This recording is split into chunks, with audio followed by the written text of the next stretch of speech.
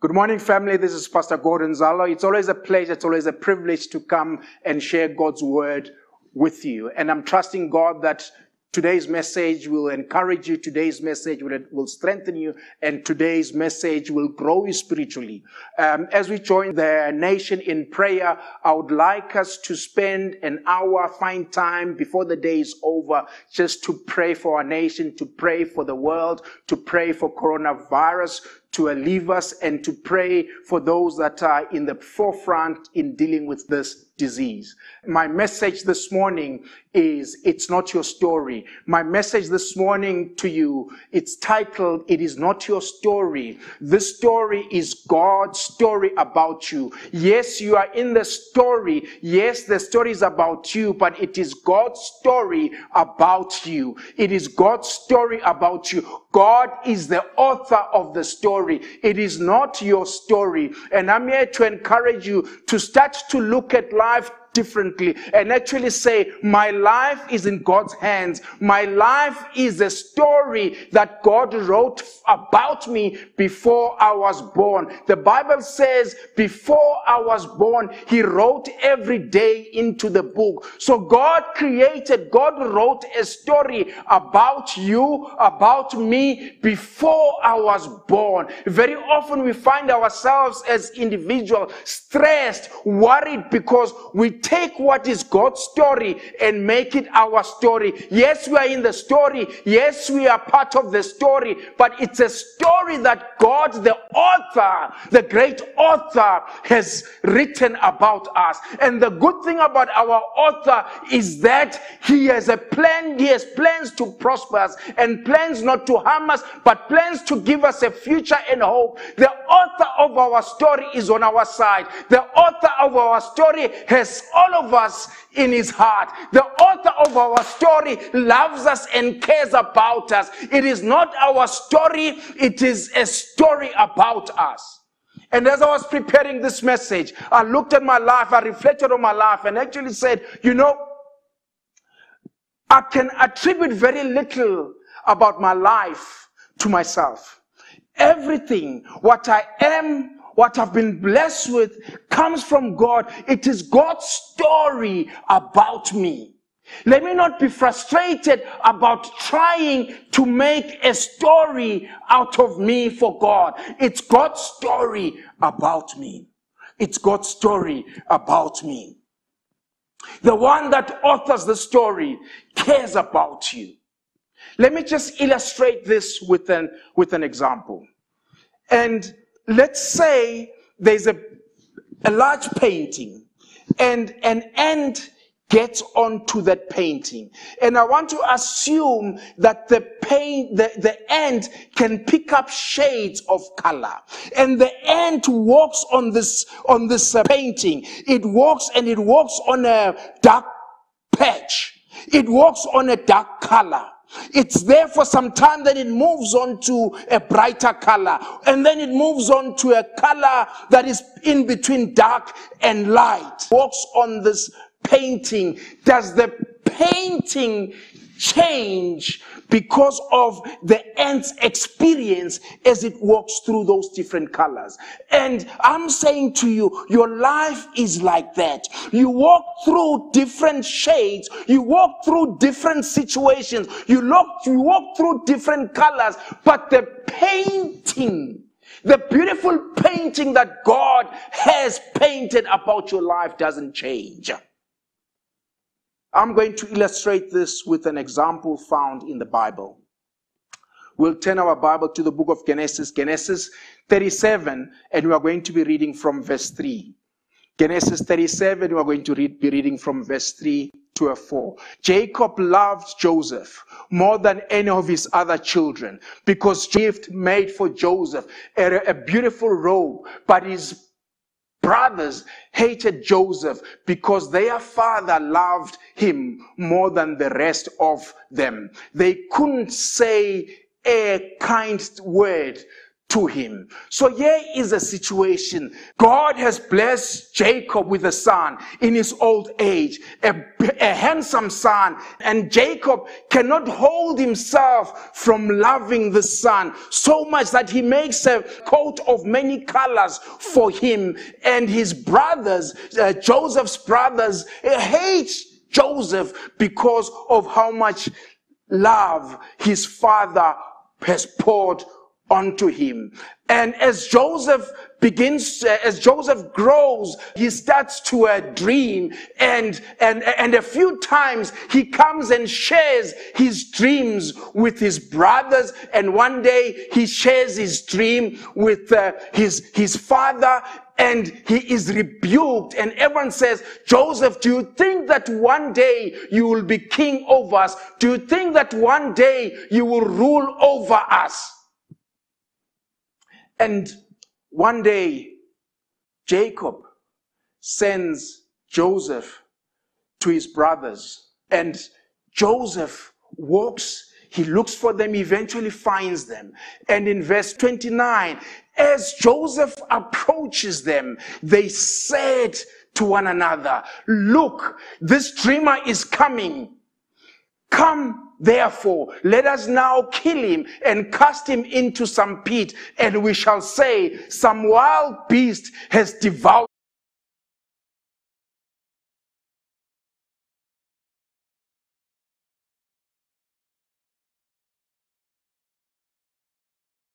out of his dream, what comes up, what becomes of his dreams. They think that they can eliminate, they can terminate the dream. But I'm here to tell you that God's story about you, no one will change.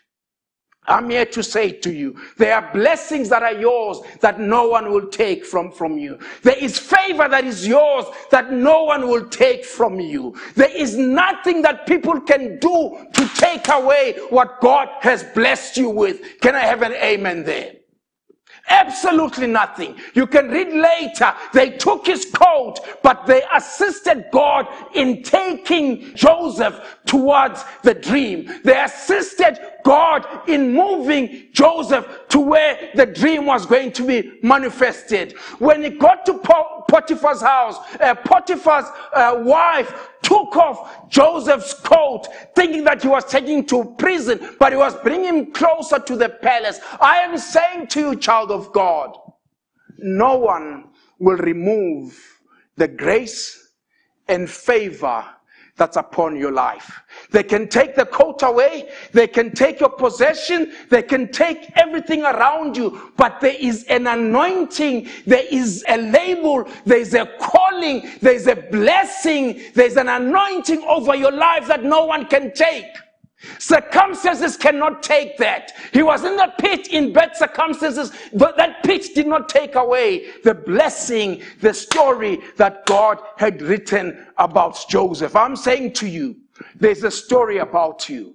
There's a story about you. It's about you. It's not yours. It was never going to end that way. That is not how the story ends. It's a story about you, but God is the author of your story. I'm saying to you, there's favor around you. I'm repeating this. There is favor around you. There is favor that is yours. There is favor in the book of Psalm 5 verse 12. The Bible says, surely, Lord, you bless the righteous. I'm saying to you, you are blessed irrespective of what's happening around you. You surround them with your favor as with a shield.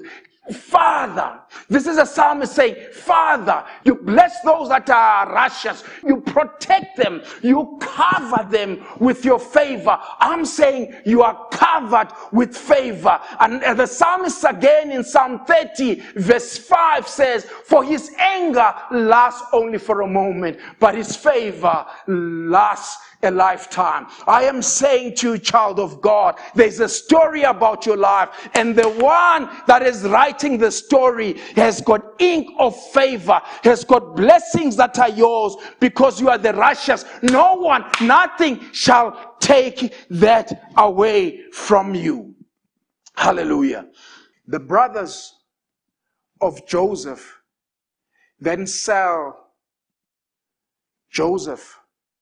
They don't kill him. They decide, no, let's make money out of him. Let's sell him to these traders that are going past. And these are Midianites. They sell Joseph to this crowd. And this crowd is the descendant of Ishmael. This tribe or this crowd is a tribe of Ishmael. Now, if you read in Genesis chapter 16, you would realize that you would have thought that Abram and Sarai made a mistake, a grave mistake, by allowing Abram to sleep with Hagar, and as a result of that, Ishmael is born. But I'm here to tell you that the same mistake, the same thing that looked like a mistake in chapter 16 of Genesis, we get to 37, it is now being used to ink in the story that God has written about Joseph. I'm saying to you, child of God, you may have made mistakes in the past, but those mistakes as a child of God are going to be used to complete your story. They are going to be used to elevate your story. They are going to be used to accelerate your story. When I read chapter 16, I thought, God, what just happened here? What just happened here? But I get to chapter 37 and I see the Midianites, descendants of Ishmael, are now ushering Joseph closer to his dream. Let's accelerate. So they've sold him, and then they decide to take his coat and kill a goat and dip his coat in the blood of the goat. And then they take this to their father, and say, Father, do you recognize this coat? Could it be your son's coat? Jacob recognized it and said, it is my son's tunic. A wild beast has devoured him. Without doubt, Joseph is torn to pieces. Then Jacob tore his clothes, put sackcloth on his waist, and mourned for his son many days. And all his sons and all his daughters arose to comfort him. But he refused to be comforted. And he said, I will mourn my son's death. Thus his father wept for him. Now here is a situation. They've just shown him evidence. And he jumps into conclusions. I'm saying, and I'm asking this question to all of us. What conclusions are we reaching, have we reached from whatever evidence that stands in front of us? What have we concluded? What have we concluded based on the evidence? And it's interesting that the mind starts with a little seed, a thought, a little thought. And that thought starts to grow deep roots. What Jacob saw there was his son's coat. And he saw blood. He didn't ask whose blood that is. He assumed that that was his son's blood. It started playing in his mind, that's my son's blood. And before he knew it, he was already playing the video and saying, wild animals, vicious animals have torn my son to bits and pieces. He is dead. I shall mourn him. He decides before long, he decides he's going to mourn. He's going to mourn his son's death. I'm saying to you, what evidence are you looking at? And as a result of that, you've concluded that your life has come to an end. You've concluded that there's no future. You've concluded that your relationship is coming to an end. You've concluded that you've got no hope. You've concluded that your business is gone. You've concluded. What have you looked at? That is why in the book of Philippians 4, Paul says to us, guard your mind Finally, he says, finally, brothers and sisters, whatever is true. In other words, whatever is true. And in other words, he's saying to us, you cannot prevent what goes into your mind, but you can control how long it stays in your mind. Therefore, if anything comes into your mind, take it through this 8-point check. Whatever is true, is what you are thinking about true? Whatever is noble, is this thing honorable? Whatever is right, is this thing right? If someone were to hear about your thought on this matter, would it look right? Whatever is pure, is this morally pure what you are thinking about? Whatever is lovely, can this be loving about the person? Can this be loving about God? Whatever is admirable, whatever is admirable, is it admirable? What you are thinking about, is it true? Is it noble? Is it right? Is it pure? Is it lovely? Is it admirable?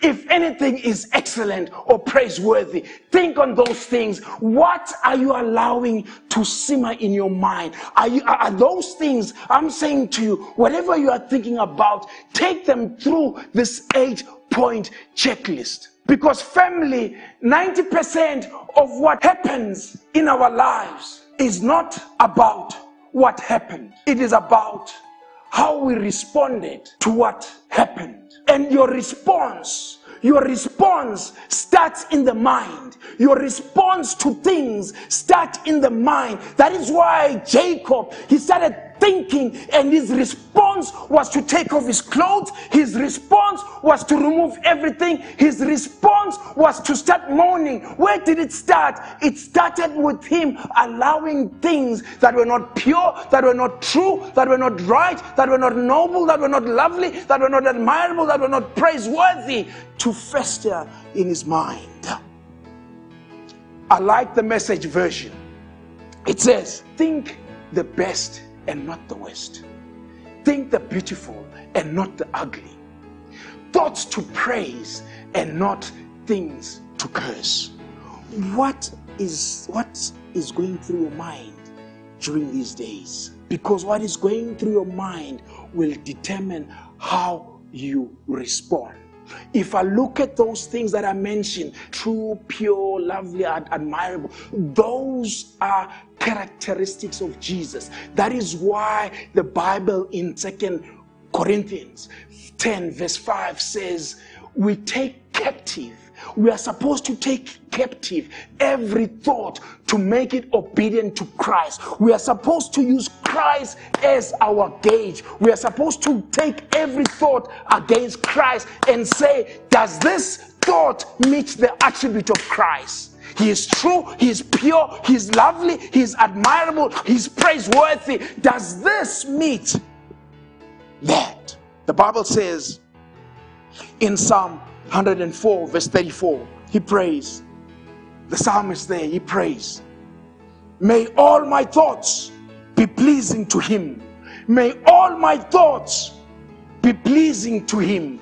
Now, this is where my story then comes together, where I'm saying, family, it is not your story, it is God's story about you. Because here is Jacob in the verses that we've just read, 34 and 35.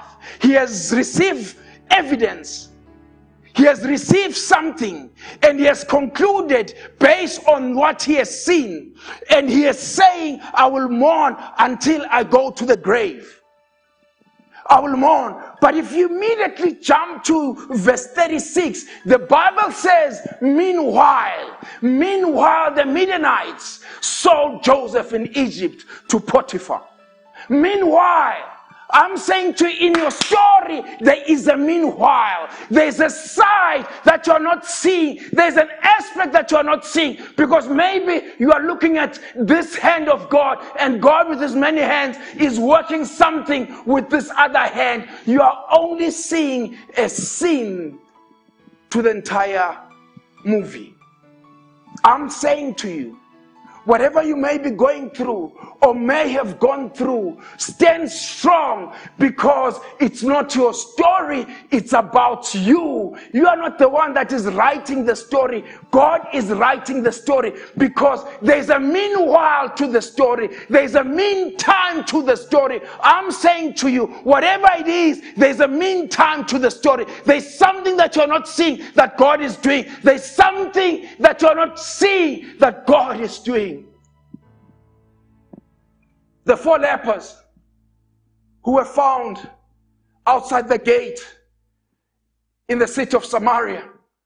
They are hungry. They cannot go into the city, cannot stand at the gate, because nothing is coming in, nothing is going out for them to beg, because the enemy has surrounded the city. They are on a complete lockdown. The enemy has locked them down. And my Bible says these 4 lepers decided to walk towards the camp of the enemy. Meanwhile, as they were walking, the Lord on the other side caused loud noise. The Lord on the other side caused the enemy to hear loud noise, to hear noise of chariots, to hear noise of horses, and think in their mind, there's a great army coming against us. And they fled and left everything. They left everything intact. They left their horses, they left their livestock, they left their donkeys, they left their jewelry, they left their food, they left everything and bolted. And the question is, as these 4 lepers were walking towards there, did they know that God had released favor? They didn't. I'm saying to you, in your story, there is a meanwhile. In your story, there is a meantime. In your story, there is something that you may not be seeing that God is doing. And when it does show up, it will shock you. Jacob thought his son was dead. But meanwhile, Joseph was being sold and being brought closer to the dream. I'm reminded of Mephibosheth. He is in the town, a dirty town called Ladabar, and he's there.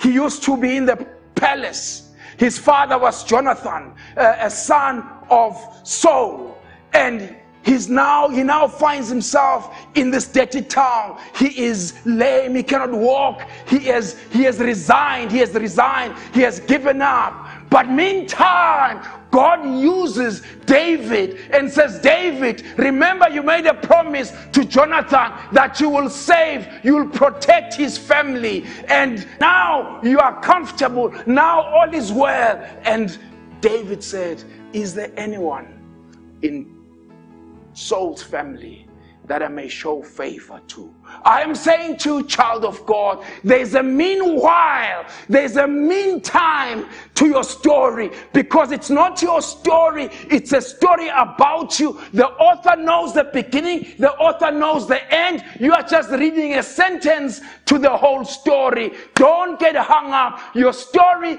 is in the good author's hands. Your life is in God's hands. God is in control. Let God be in control. Humble yourself under his mighty hand. Simon Peter and his fishermen are fishing the whole night and they catch nothing. But meantime, in the story, God is collecting the fish so that when the command is given, the fish is all gathered around a place where Simon Peter and his friends pick up the greatest catch of the day. The Bible says in Genesis 48 verse 11, this is much later. The famine has come. Jacob sends his son to Egypt where the food is, to go and buy supplies there. Cut the long story short, eventually the entire family of Jacob ends up in Egypt. And here is what Jacob says in Genesis chapter 48 verse 11. The Bible says, then Jacob said to Joseph, I never thought I would see your face again, but now God has let me see your children too. Child of God, if there is anything that you need to take away, is that the story, what you are reading, what you are seeing, is not going to end the way you are seeing. Jacob mourns his son's assumed death, and here, towards the end of his life, he sees, he has an encounter with his son. And he says, I never thought I would see you again. God blesses you exceedingly abundantly above what you may think. He says, I never thought I'd see you again. But look, I'm even seeing my grandchildren. I'm even seeing your two sons. Because there was a chapter, there was a paragraph that Jacob stuck to, held himself to, but God had written the entire story. God had written the entire story about Joseph. And here he is now, realizing that this thing was much bigger than I thought. I was just a conduit to God's plan. Trust in the author of your story. Humble yourself. Let God be the driver of your life. It may get bumpy. It may get smooth. But the one thing that you should be assured of is that the one that's driving the car has got your interest in mind. The one that's driving your car has got you in mind. It's his story about you. Don't own a story that is not yours. This is God's story about you. You know, I sort of pondered. Did I decide which year I would be born? Did I decide which continent I would be born into? Did I decide which family I would be born into? Now, if the one that knitted me in my mother's womb, and when I'm now breathing and alive, won't he continue knitting my life? The Bible says in Proverbs 3 verse 5, trust in the Lord with all of your heart and lean not on your own understanding. It goes back to what you allow to come into your mind, because your understanding is premised on what you think. Trust in the one who has unlimited power. Trust in the one who is the author of your story. Trust in the one whose thoughts are higher than our thoughts. Trust in the one whose ways are higher than our ways. I'm saying to you, child of God, trust in God. In the book of 2 Corinthians, chapter 1, verse 8, Paul reflects and says, it will be unfortunate of me. He says, we think you ought to know, dear brothers and sisters, about the trouble we went through in the province of Asia. We were crushed and overwhelmed beyond our ability to endure, and we thought we would never live through it. In fact, we expected to die. Other versions say we had written our death sentence. It was beyond our control. We couldn't handle it. We couldn't endure it. We couldn't deal with it. But as a result, This is your take home. As a result, we stopped relying on ourselves. I'm saying to you, stop relying, stop trusting in yourself. Learn to trust in God. He says, and we learn to rely only on God, who raises the dead. Not who raised the dead, but who raises the dead. And He did rescue us from mortal danger. In other words, He has done it before, and He will rescue us again.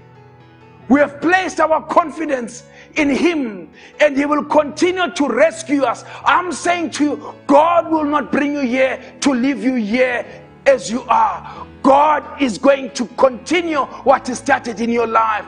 God has a story that He has written about you. Don't get stuck. Don't get hung up in the chapter, in the verse. It is God's story. It's not your story. The one that authored your story, the one that wrote your story, has a meanwhile. What you are seeing in this verse, meanwhile, just a verse before, Joseph